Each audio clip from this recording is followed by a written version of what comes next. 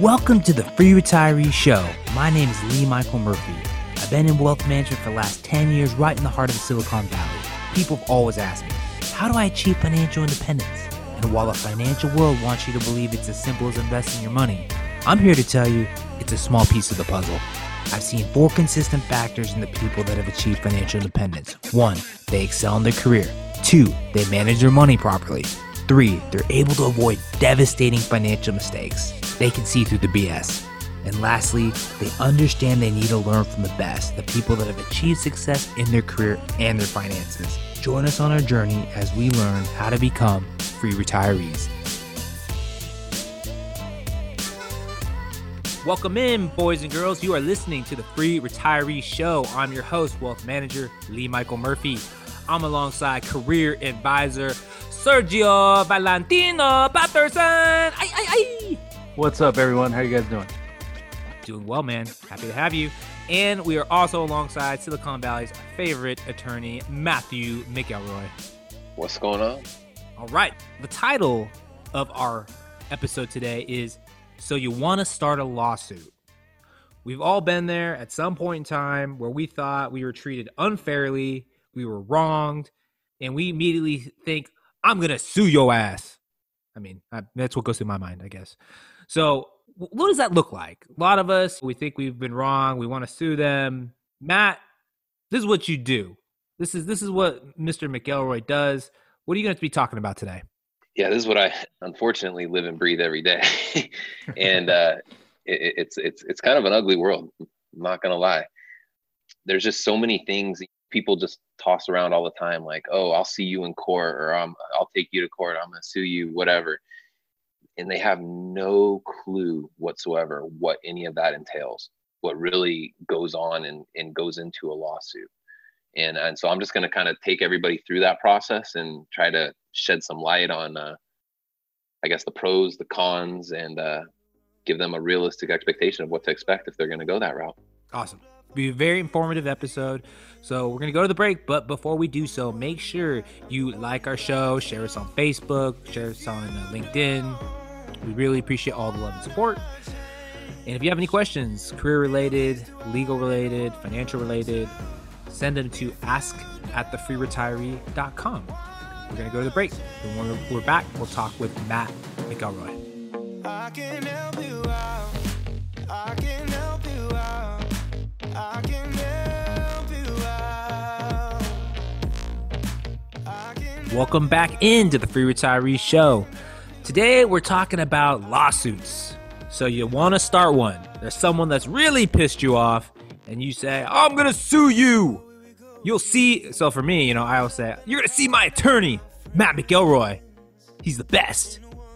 And then they'll say, well, you'll talk to my attorney. It's like, well, does your attorney have a full sleeve with Lady Justice on their arm? Mine does. That's my attorney, Matt McElroy. So, Matt, what are you talking about today? Yeah, most of my clients don't get to see my tattoos, but they are missing out. They're missing out. Actually, it's funny. Damien, my boss, sometimes goes, "Oh, bust them out at mediation. Show the other side you're not messing around." Like, I was gonna say, if there's like a lawyer who ever like pisses you off, just roll up your sleeves and be like, I know MMA. I know. Oh yeah, it's funny that you guys actually say right lawyer that pisses me off, because I had this phone call with this attorney. He's not even opposing counsel. He is now somewhat, but we're issuing a subpoena in his client's, a very well-off tech guy, and we're trying to take his deposition. And this guy, he's a veteran, right? He's been practicing like maybe 30, 40 years. He calls me up. He was the biggest dick I have ever dealt with. You should have heard. He was basically telling me like, "Oh, hey, look, little boy, you went to Lincoln. You don't know what you're doing." Oh. And he's like, and I was like, "Okay, well, explain to me how I don't know what I'm doing." And he couldn't explain it. He said that I'm obviously one of those attorneys that whines a lot.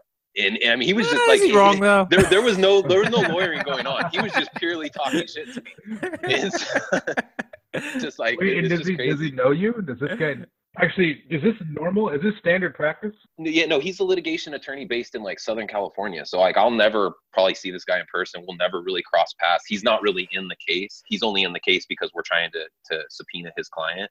And yeah, it's just, it doesn't happen very often, but it does happen. You just get these guys, like, he doesn't care about lawyering. He just wants to be an obstructionist and talk some shit. And here's the thing is that I looked this guy up because obviously after he says those things to me, I'm like, okay, I want to know who I'm talking to. So let me go Google him.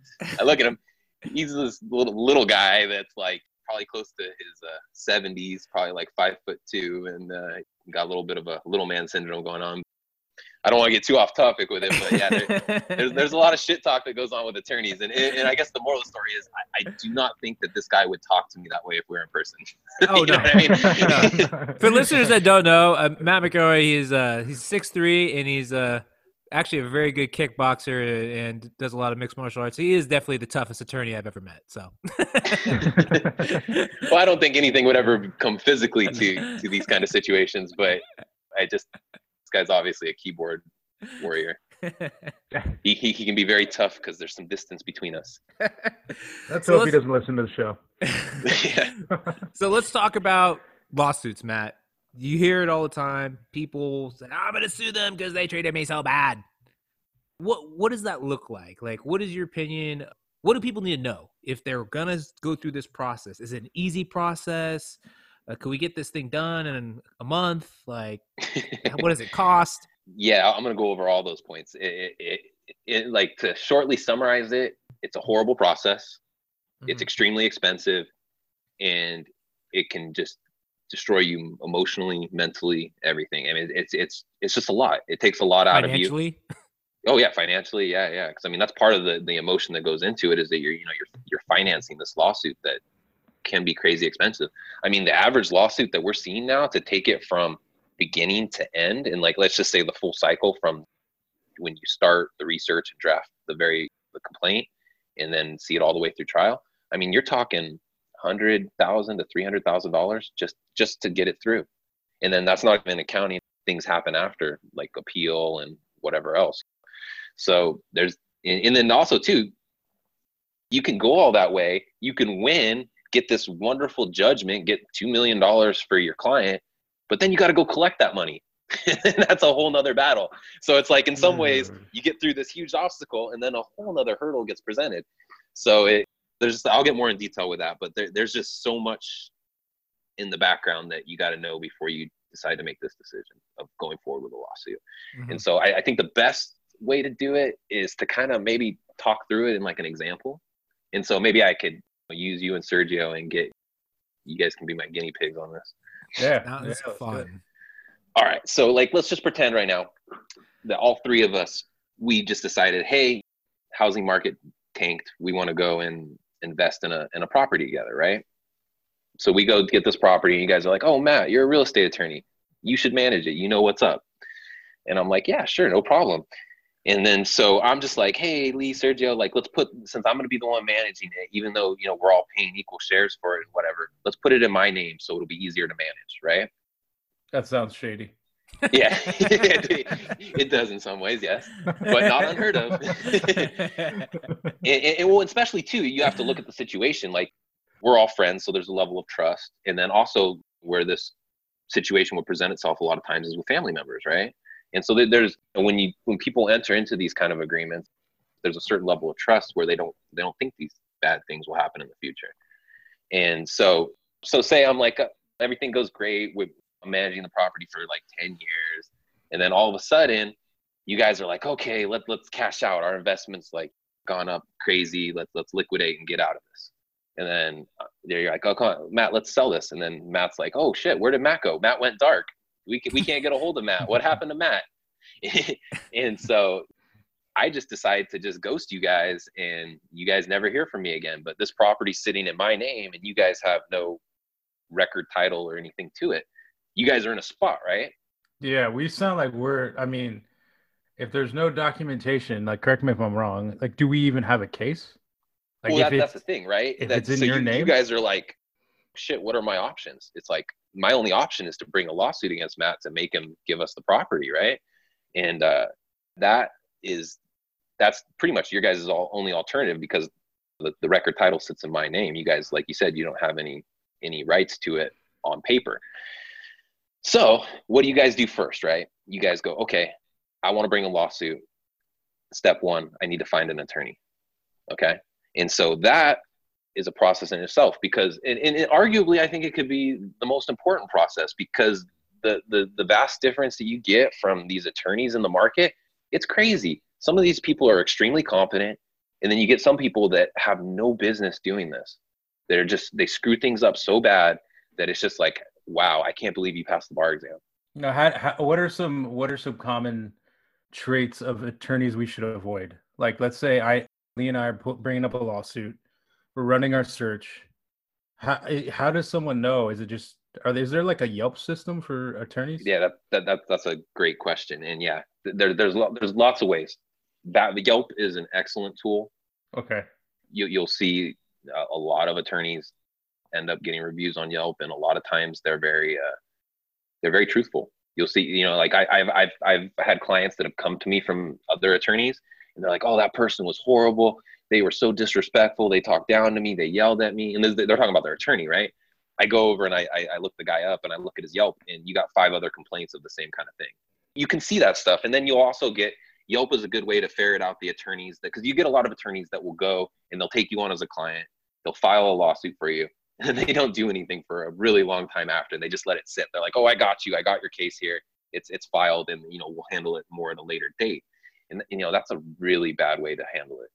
I mean, the best way to do it is Google and Yelp reviews is the first start, right? You look there. And then once you find out, you narrow it down to some of the attorneys that you like, you then go a little deeper. You go look them up on the State Bar website. You see, do they possess a specialization in anything? Have they ever been disciplined? Things like that. And that can shed a lot of light. And then the next step is contacting them. Talk to them. I mean, I can't tell you how much people could learn just getting on the phone and asking questions. You get a feel like, because a big part of it is like you're essentially going to be like married to this person for the life of the lawsuit, right? So you're anywhere from 1 to 5 years, and you're gonna have to deal with this person a lot. You're gonna be giving this person a lot of your money. You want to have a good rapport and a good vibe from them, because if you don't, then it's not going to be a comfortable process. This is probably a dumb question, but for these types of cases, there's not public defenders, are there? Like pro bono people that could help, or for this type, you'd have to find someone and pay them? Well, I mean, there's always a possibility of finding a lawyer pro bono that will do it. Like pro bono just means that like they're doing it for free and they're not charging anything. It's like community service almost. And so there's always the possibility that you can get a lawyer that will do that, right? But the most places, like I think what you're talking about more is maybe like lawyers that would take this like on a contingency. Yeah, because I'm trying to think, like, because you're going to get into like the cost of this. If Lee and I needed a lawyer, let's just say we work average jobs, like how do everyday people find good lawyers and pay for good lawyers?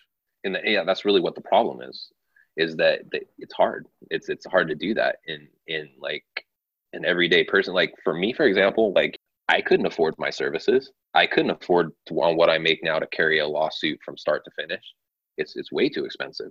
You know what I mean? And I think you're totally right. Like the average Joe would have an extremely hard time. And that's part of the problem with the system, I think, is that it's like a barrier, right? And people are their rights are in a way getting diminished just because they're not financially secure enough to take it a certain distance. It's really not right. But at the same time, operating as a lawyer is not cheap. You know what I mean? Like there's lots of overhead costs that we have that are the reason that we kind of charge what we do. And so kind of getting onto that what you're talking about with costs, once say you and Lee go pick that lawyer that you guys like, right? You guys find somebody, you vibe with them. Anybody that's probably decent in the real estate field, they're going to charge you a retainer, right? And the retainer is going to span anywhere from $5,000. I mean, I've seen it as high as $50,000. So it just depends on the firm. Obviously, the more reputable firms that are, kind of big deals in this area, like Berliner Cohen and McManus Faulkner and some of those big firms, they're gonna have bigger retainers than like a boutique firm like what me and Damien have going on with Castaneda and Company. So and it also too it is dependent upon the case that you bring in. You know what I mean? If your case is super complex and you have all these issues that need to be explored, it's like, hey, we know we're going to be spending a lot of time on this. and just figuring it out. So we need to get a certain amount of security to make sure that it's basically secure that we're going to get paid.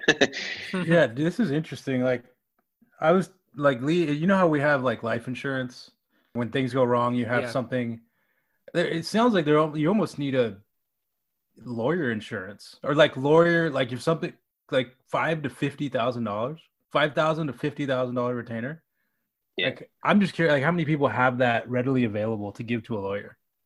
Well, and see, that's what say attorneys, if they say like a good example of what you just said is like, say an attorney gets sued, they have malpractice insurance and that'll pay for that lawyer. Or like a real estate broker, say they get sued for something they messed up on a transaction. Most of them have insurance for that transaction, and that lawyer will step in and pay for them. So they only pay whatever their deductible is, and they don't have to finance the lawsuit. But on the other hand, say in like your typical real estate dispute transaction, right? You have the buyer and you have the seller, and then you have the brokers on each side. The buyer got screwed over because the seller didn't disclose something. The buyer has to go finance that suit against the seller. They don't have any insurance. And then they'll go sue the seller's broker maybe, or even their own broker because they didn't catch it or they were part of the problem, who knows. But those people get insurance. So those people will get, their insurance will take care of everything. But that buyer and that seller, they're going to be financing that lawsuit.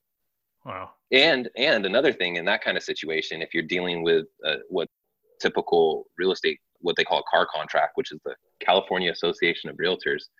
And that contract has an attorney's fees clause, which means that whoever wins, the prevailing party, gets to obtain their reasonable attorney's fees from the loser. And so that's a big deal. Think about that. You go and you finance a lawsuit, you pay $150,000, $200,000 to see this all the way through, or defend it even. Maybe you're just defending it. You're not even prosecuting it. Then what happens if you lose? You just paid $200,000 to get there, and then you lose, and then you're like, oh no, now I have to pay them $200,000 for their attorney's fees.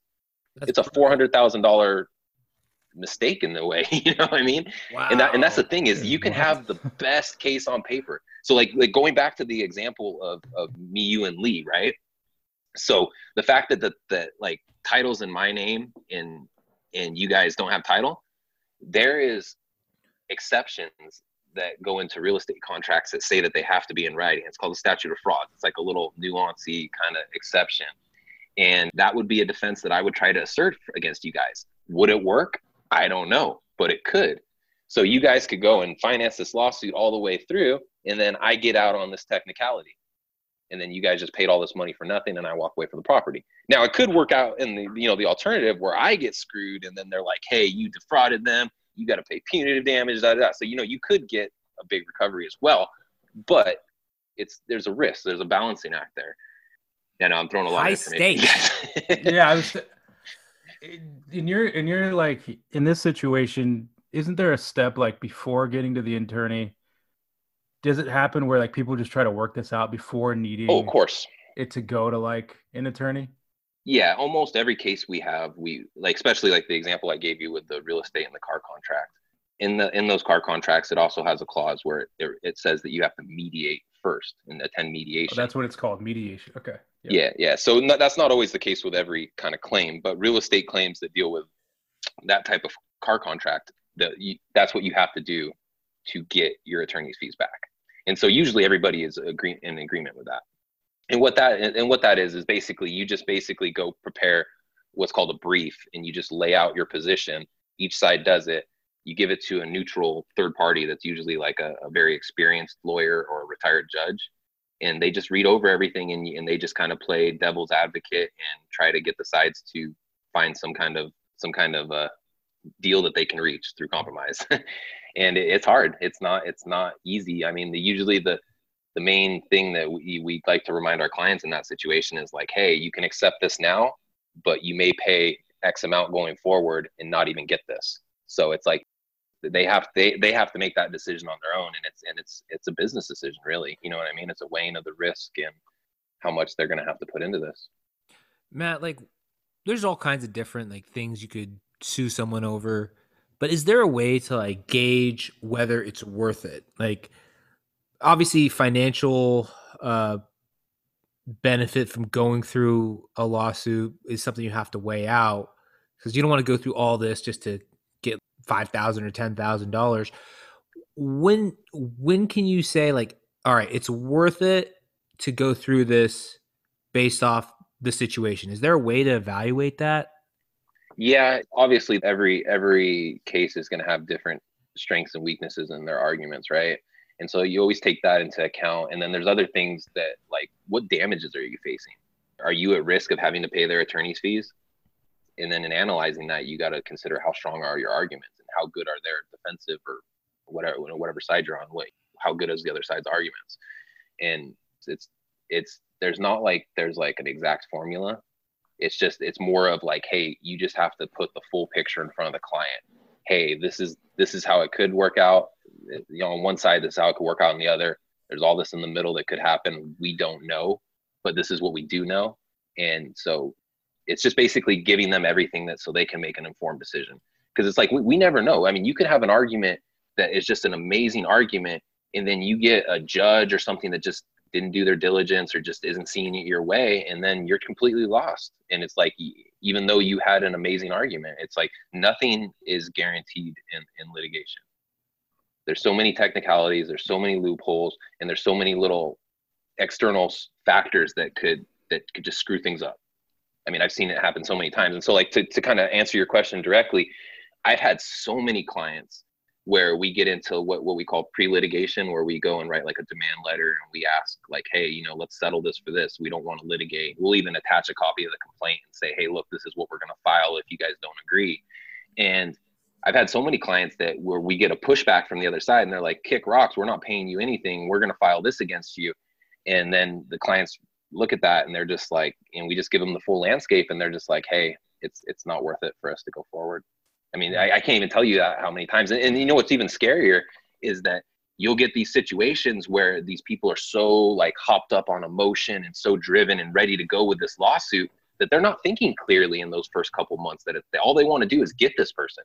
This person wronged them and they want to take them out. And part of our job is we have to identify that and kind of try to bring them back down to reality.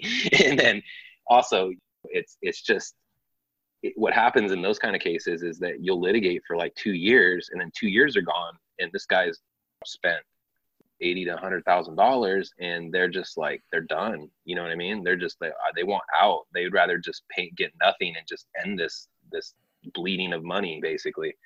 So, and then that's when you see people that's when settlements happen, where people will end up accepting a lot less than they should. And that's the part that bugs me, is because, like, right now, a lot of my cases, you're litigating against attorneys, and sometimes they have insurance and sometimes they don't. And when they don't, you have the attorney representing himself. And when he represents himself, all they try to do is, not every attorney that does this, but a lot of them, the vast majority, try to game the system. They're an attorney. They know how it works. So they just go and they try to obstruct and just do horrible things that just drain the client of money. Like in one of my cases, I served discovery on one person. It's been 14 months, over a year. Discovery is supposed to be answered in 30 days unless you give like extensions and stuff. And extensions are pretty routine. But it's been 14 months, and this guy is still not giving me responses that are compliant responses. So it's just, and he knows what's up. I'm spelling it out for him, but he's been litigating, who knows, probably over 30 years. So it's like, what am I going to tell him that he hasn't seen before? So it's a lot of gamesmanship. And if you get the wrong attorney on the other side that likes to do those kind of things, it can be a bad thing for your client. And unfortunately that happens a lot. And it's just like in my mind, it's like a perversion of justice, because these people that have very good claims and have like, should be on the right side of things are getting screwed over because they just don't have the money to see it through. And it's just like, and in my mind, that's so wrong. It's like, I feel like, seeing what we charge and everything, like I feel horrible about the attorney's fees that our clients incur, but that we have to play the game the right way. We have to employ the best practices. And in doing that, it's not cheap. Yeah. One common thing I think that you see is renters versus landlords. When is it time to take action if you're a renter? Like maybe your landlord did something where they kicked you out. I know you and I have talked about, I think, a couple cases where there's wrongful eviction. When is it worth it to go through the legal process? And then on the other side of that, what if you're the landlord and you have someone that's not paying and just staying there? When is it worth it to go through that process of seeking legal action?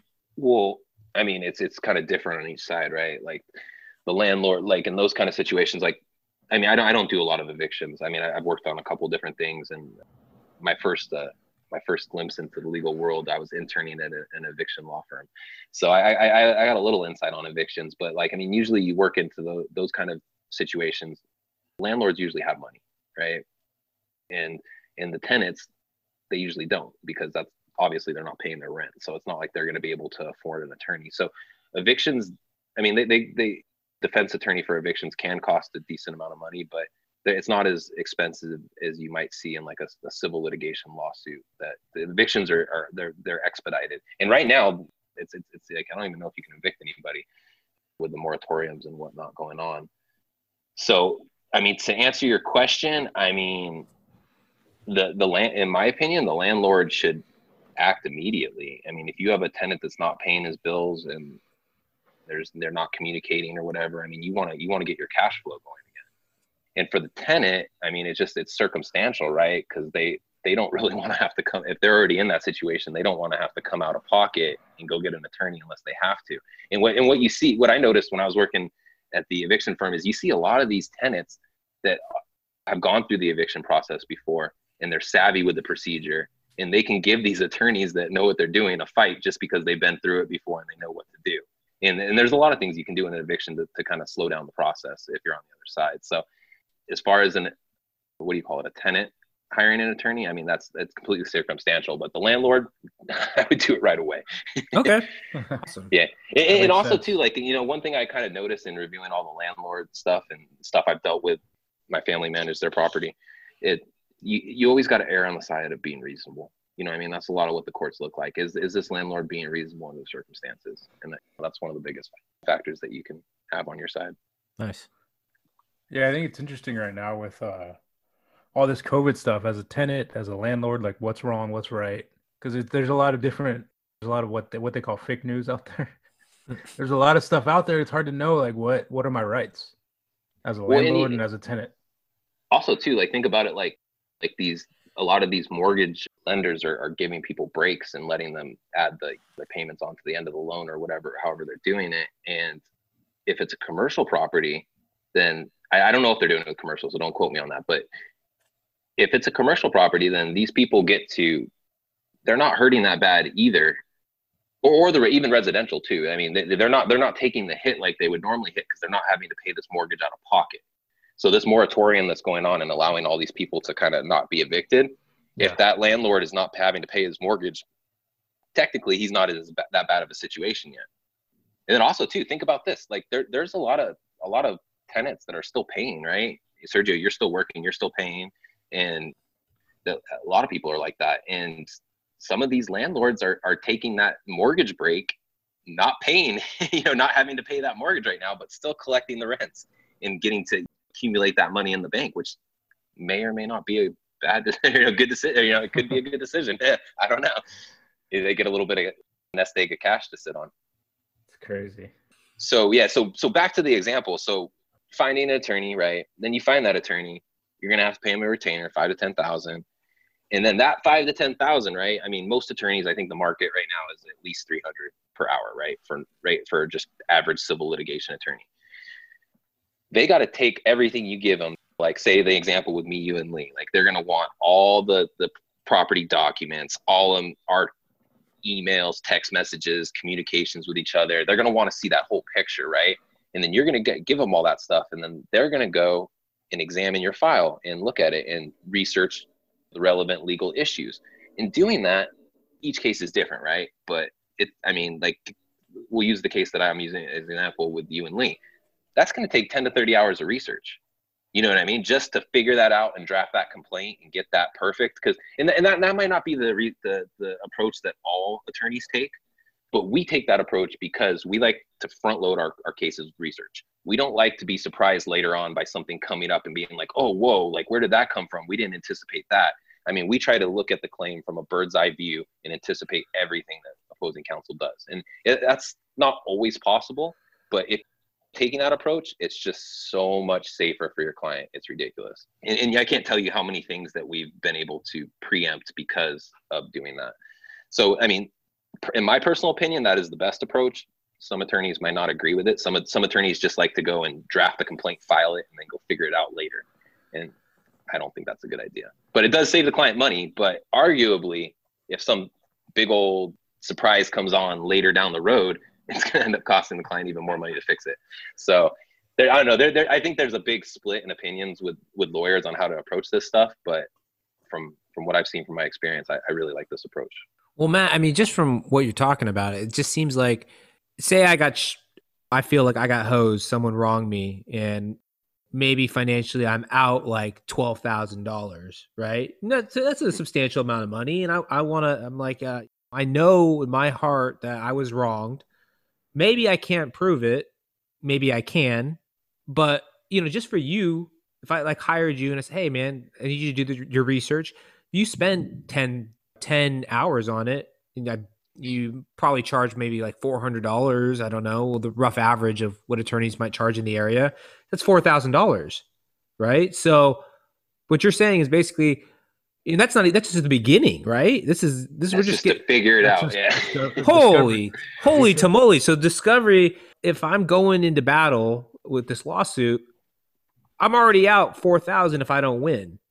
And then that's just to get started. So like what you're saying is like, you got to make sure if you're going to do this, it's got to be worth it, right? Exactly. Financially. Yeah. Well, also too, like think about it like, yeah, financially, how much you're going to spend to get there, but also look at it like when you get to the end of the road, does this person even have money?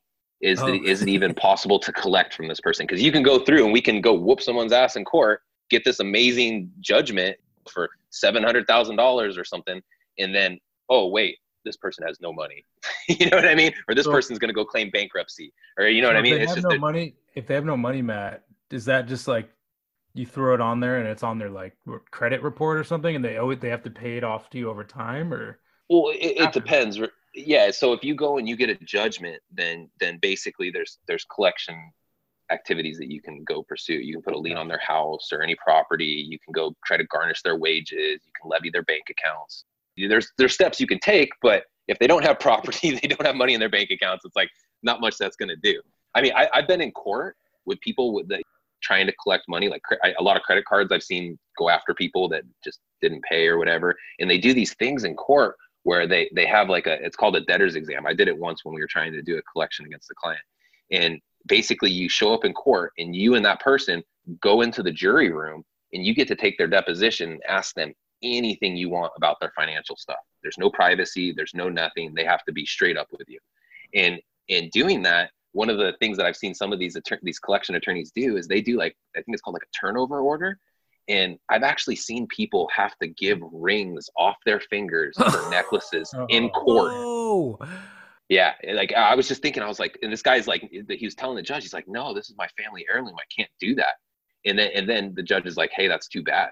And so then what happened was the guy tried to take it off his finger. He physically could not get it off his finger because it had been there for so long and whatever, you know, and even the bailiff was messing with it. Right. And he's like, I can't get it off, judge.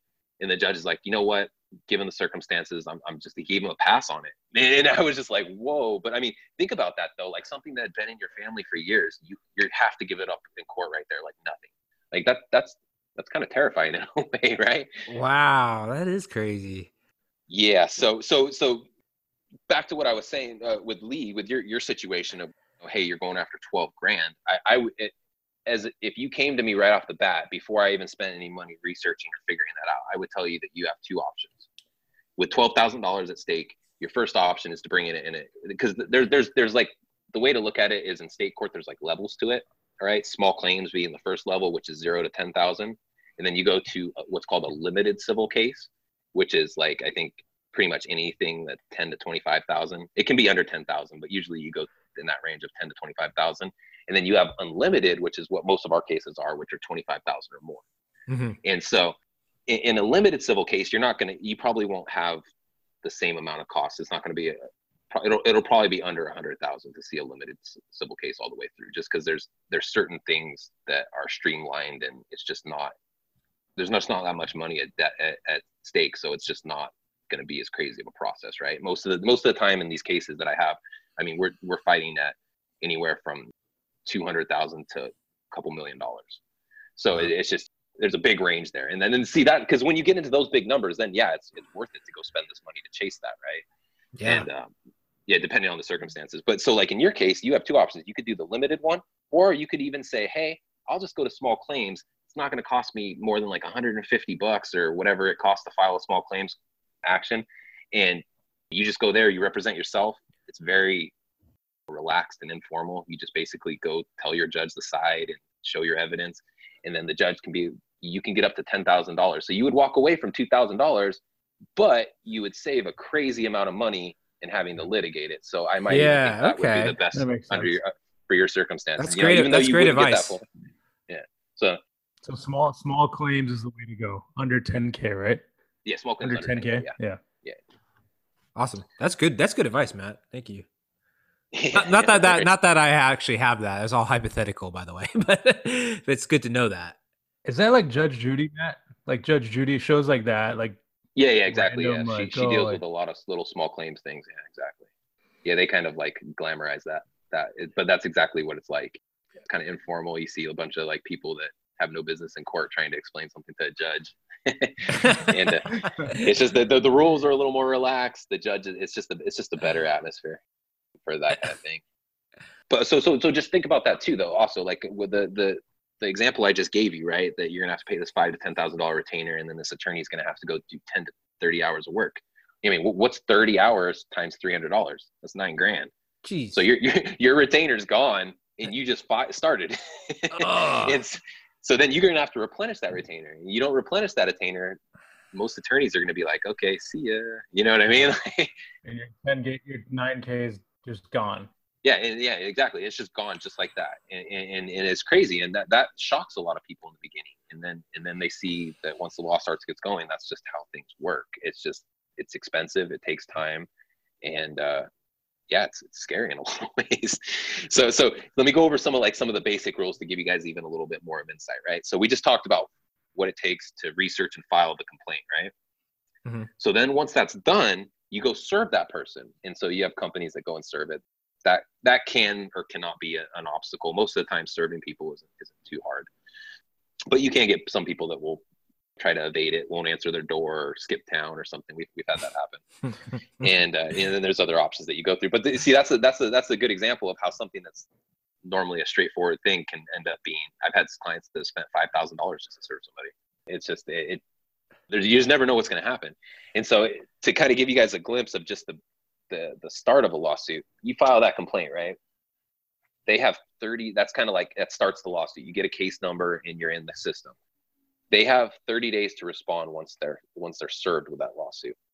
So once you give them that lawsuit and they're personally handed it, they have that 30 days to respond. But in the interim of that 30 days, the people, or the plaintiff's attorney, the people that filed the lawsuit, we get to take a deposition in the first 20 days if we want.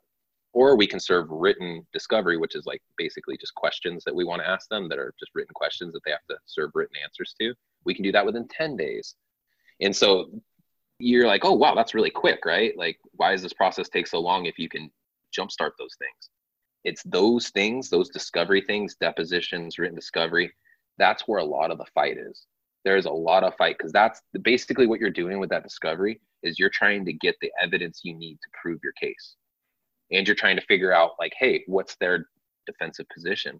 They're going to give you all what they call is their affirmative defenses, and saying that, hey, if everything that they're saying in this lawsuit is true, these defenses trump what they're saying. Like, we defeat them because of these. And so then you have to go and evaluate all those and figure out which ones have merit. And in a lot of situations, you get most of when somebody responds to a complaint, it's typically called an answer. That's where they assert all of their affirmative defenses, right? And just basically say that, hey, this is why they don't win. And most people throw the kitchen sink in there. You'll see things in there that have no business in there. Like, like for instance, like somebody will go and I'll file a lawsuit over somebody that didn't disclose something in a real estate transaction. And then I'll have somebody filing, saying an affirmative defense to the statute of limitations, like, oh, it applies to like the government doing toxic waste spills or something, like just something just absurd. You're like, what the heck? and what happens is people just throw everything in there. So then it creates another challenge that you have to go sift through that and see what actually has merit. And so that, and that takes time, and it takes research. Sounds expensive.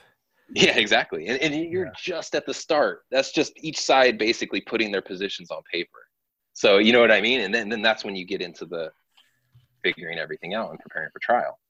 And so that discovery process can be huge. And all this stuff I'm talking about discovery, this is assuming that they don't bring any what are called they're like dispositive motions. And I guess the way to say that is a motion that will throw the lawsuit out.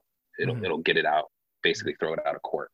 And motions are basically, that kind of give like a plain English thing of it, is that basically you're presenting a question to the judge, and the person that brings the motion gets to file what's called the opening papers, the opening brief, and then the person opposing it gets to file an opposition, and then the person that filed the motion gets the last say in what's called a reply brief.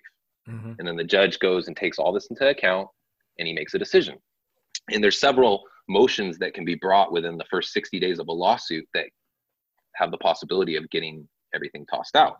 There's a demur, a motion to strike. There's a special motion to strike, which is commonly known as an anti-slap motion.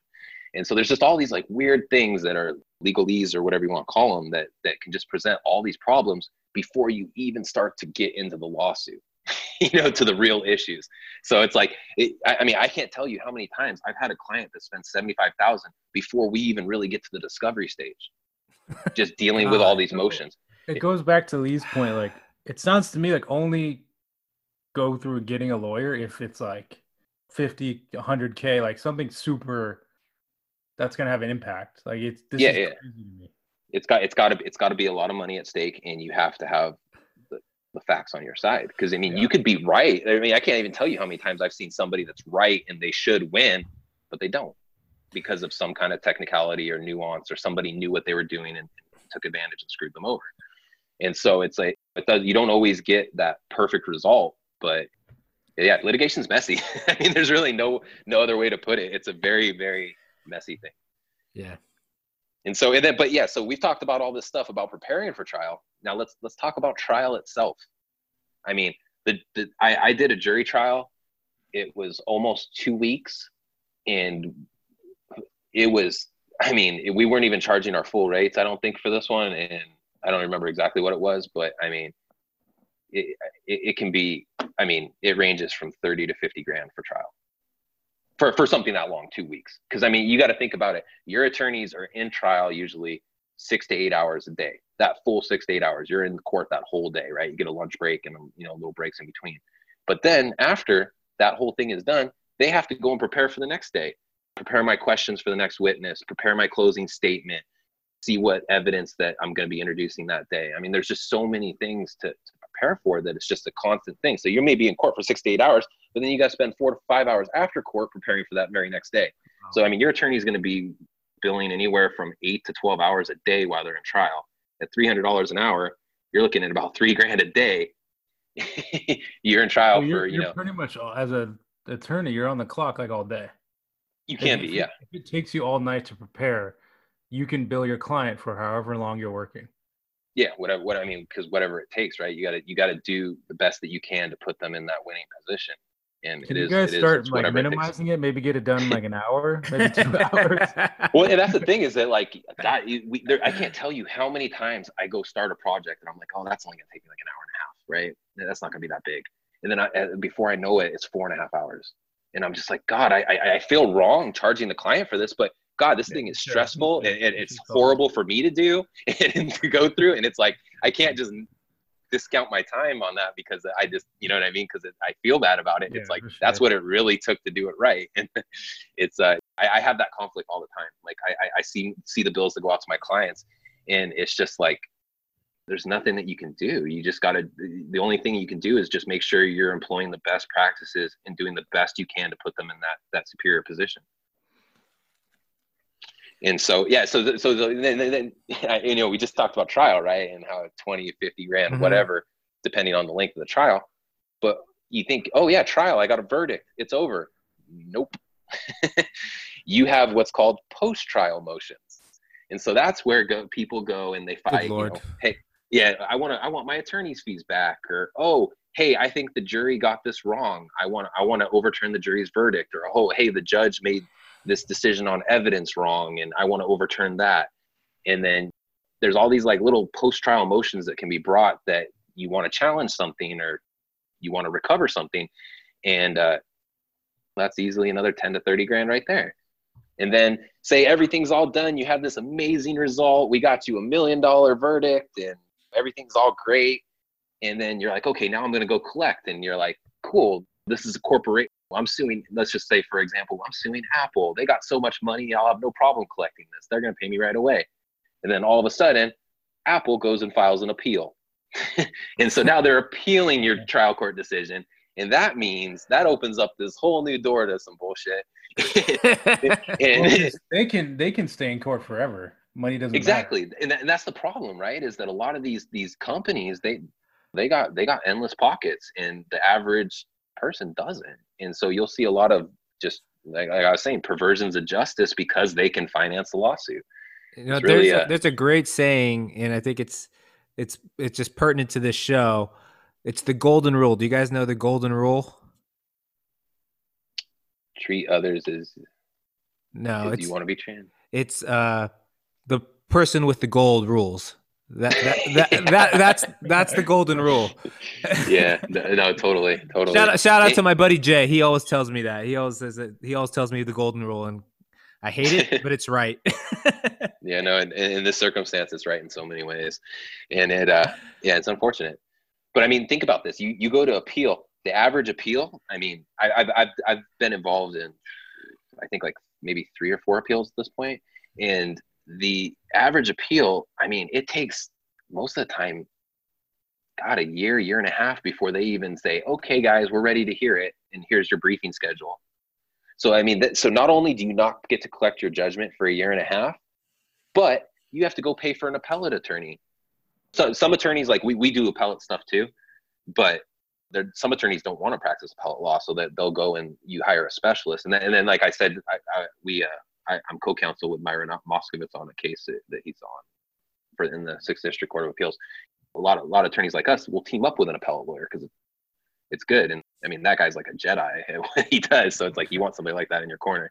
But the thing is, I mean, so we talked about the lawsuit. Now let's talk about financing that appeal. You want to fight that appeal? I think conservatively, you're looking at 50 to 100,000. Man, it never stops. Well, yeah, because let's look at appellate attorneys. The average, give the clients a break. No, I know, right? And that's what you guys are saying is exactly how I feel. I'm like, God, when does my client get the little breathing room? Can I ask for a discount if my attorney has a full arm sleeve? Yeah. Oh, I will definitely charge you double. Matt, you will have the highest retainer. Here's the biggest scam that I'm realizing as you're teaching us right now. You guys get paid hourly. Correct. End that, and shit won't be as. I mean, it won't be as good lucrative for you guys, but for the client. Well, but also too, you got to think of like what goes into being a lawyer into calculating those fees, because on its face, right, $300 an hour, or like Damien charges like $600 an hour. It looks outrageous, right? You're like, oh my God, that's so much money. But when you go into overall all our overhead, insurance, rent, I mean, our research tools, we pay so much. We pay over $1,000, I think, in our research tools, because we use them all. We use Lexis, Westlaw, CB, all the big research companies. Most places only use one, but we go and we take them all, because when we research things, we look at it at every angle. We want to see what every book says about it, not just one. And so there's just a lot of overhead expenses in being an attorney that go into that fee. And you know what's sad is that not all attorneys do that, right? Not all attorneys have all the resources for research and rent and all that stuff. And so some of them charge this fee. They don't have that overhead. And they don't. So it's just, it's weird that market has gotten set at that very high rate, but it's just the reality of being a lawyer. It's an expensive profession just to practice. And then so I mean, in sum here, what are we talking? And you know, actually, to speak about what you're saying, Sergio, is that's why they have contingency lawyers too. So like you were talking about, when's it worth it to pursue something, right? Yeah. You have like say like in the context of like a personal injury, right? Say like you get into a car accident, or somebody, like say like a truck driver was drunk and hit you or something, you know, and you got injured, and you're like, oh crap, I don't have the money to go after this guy. You know what I mean? I don't have any money to go after this guy, but I have $250,000 in medical bills. And it's like, I mean, he's obviously wrong. It's not a close call, but you're like, how am I going to hire an attorney and pay an hourly rate to make this right? I was thinking if there was a way, like, let's say you as a firm, you look at my case and you analyze it at the beginning, and you're like, I think this is going to cost $100,000. And me as a client, I say, I agree to pay $100,000. You're taking me on, but you have to, if anything goes over, that's on you. That's your risk. I think that's a model that should like. Yeah, people ask us to do that all the time, and we will never ever. Yeah, lawyers are never going to do it. But like, well, because it's too risky for us. You know what I mean? Because think about that. Like, think if we get into a case and we take it a certain way, and we're only halfway there, and 100,000 is gone. It's like, we don't want to finance taking that all the rest of the way through trial and whatever else happens, because it's all unknowns at that point. And it's just, I mean, I totally get what you're saying. In like in a fair world, that would be the right way to do it, right? It's just there's nothing fair about litigation. If you could get to like build a model, if someone could build a model, like using historical reference, this case based off our historical data is going to cost 200,000. Client, it's going to cost you 200 G's. And then if it's over, it's like, I mean, most of the time it shouldn't be over if historical data says that's what it's going to cost. Right? But you see that's the reason that's hard to do, is because there's so many X factors. There's so many with all these, the way that the opposing counsel decides to litigate against you. Are they going to be compliant, or are they going to fight you at every step? Are they going to bring motions that have no merit just to cause obstruction and noise, so you have to deal with it? They're going to slam you with crazy amounts of discovery, and you got to do all these, answer all these things, and just take hours and hours. It's just, so much of it is based on litigation conduct from each side that you're just, and the thing is like, what we found through everything is that you have to stay aggressive. You have to keep your foot on the gas, even though it might seem like it's a lot of attorney's fees at that moment. What we've learned is it actually saves them attorney's fees, because you're getting them prepared quickly for trial, and you're getting through basically all the bullshit. And once, because there's only so much bullshit that one side can throw at you, that, you know what I mean? And once you're through that, it's not going to happen again for the most part. So it's just, in some ways, you just have to keep your foot on the gas and nose down and just grind. And that's how it is. And unfortunately for clients, that means that's probably a lot of attorney's fees. But I mean, the thing is, they're going to get those fees anywhere. I mean, you should see some of the, I mean, God, like a lot of the really well-known attorneys in our area, the real estate attorneys, I mean, I won't name names, but I mean, they're all $500 to $600 an hour. And then you get to appellate specialists, they're ranging from $700 to $900 an hour. I mean, that's just crazy, right? Like, wow. That's just insane. So yeah, so I guess the moral of the story is that depending on the type of lawsuit you have, I mean, if it's just a regular civil litigation, not something that can be taken on a contingency, you're going to have to be looking to spend $150,000 to $300,000, and there's all these other factors and things that go into it. So I just, I'm not trying to scare people from litigation, because obviously if your circumstances, yeah, if you're in a certain circumstance, then that is the path that you need to take. But I just think it's there's very few clients that come to me with a realistic expectation of what litigation is going to look like. And I think providing people with that picture now and before they ever become a client is something powerful, because I think it can help them in how they deal with the situation when it presents themselves. Like, hey, how much do I want to fight with this guy? This could end up in a lawsuit or something. You know what I mean? Like, I think knowing that, like, because so many people think, oh, no big deal, I'll just go sue them, right? And it's just not that easy. It's not that cut and dry. Awesome. Matt, thank you for that's amazing info you gave us today. And I think you gave us a very valuable perspective on what everyone needs to think about if they're going to go down this long, lengthy, expensive road. So, yeah, I think it's important for us to all really understand this. So thank you. We're all done for today. You've been listening to the Free Retiree Show. So long for now.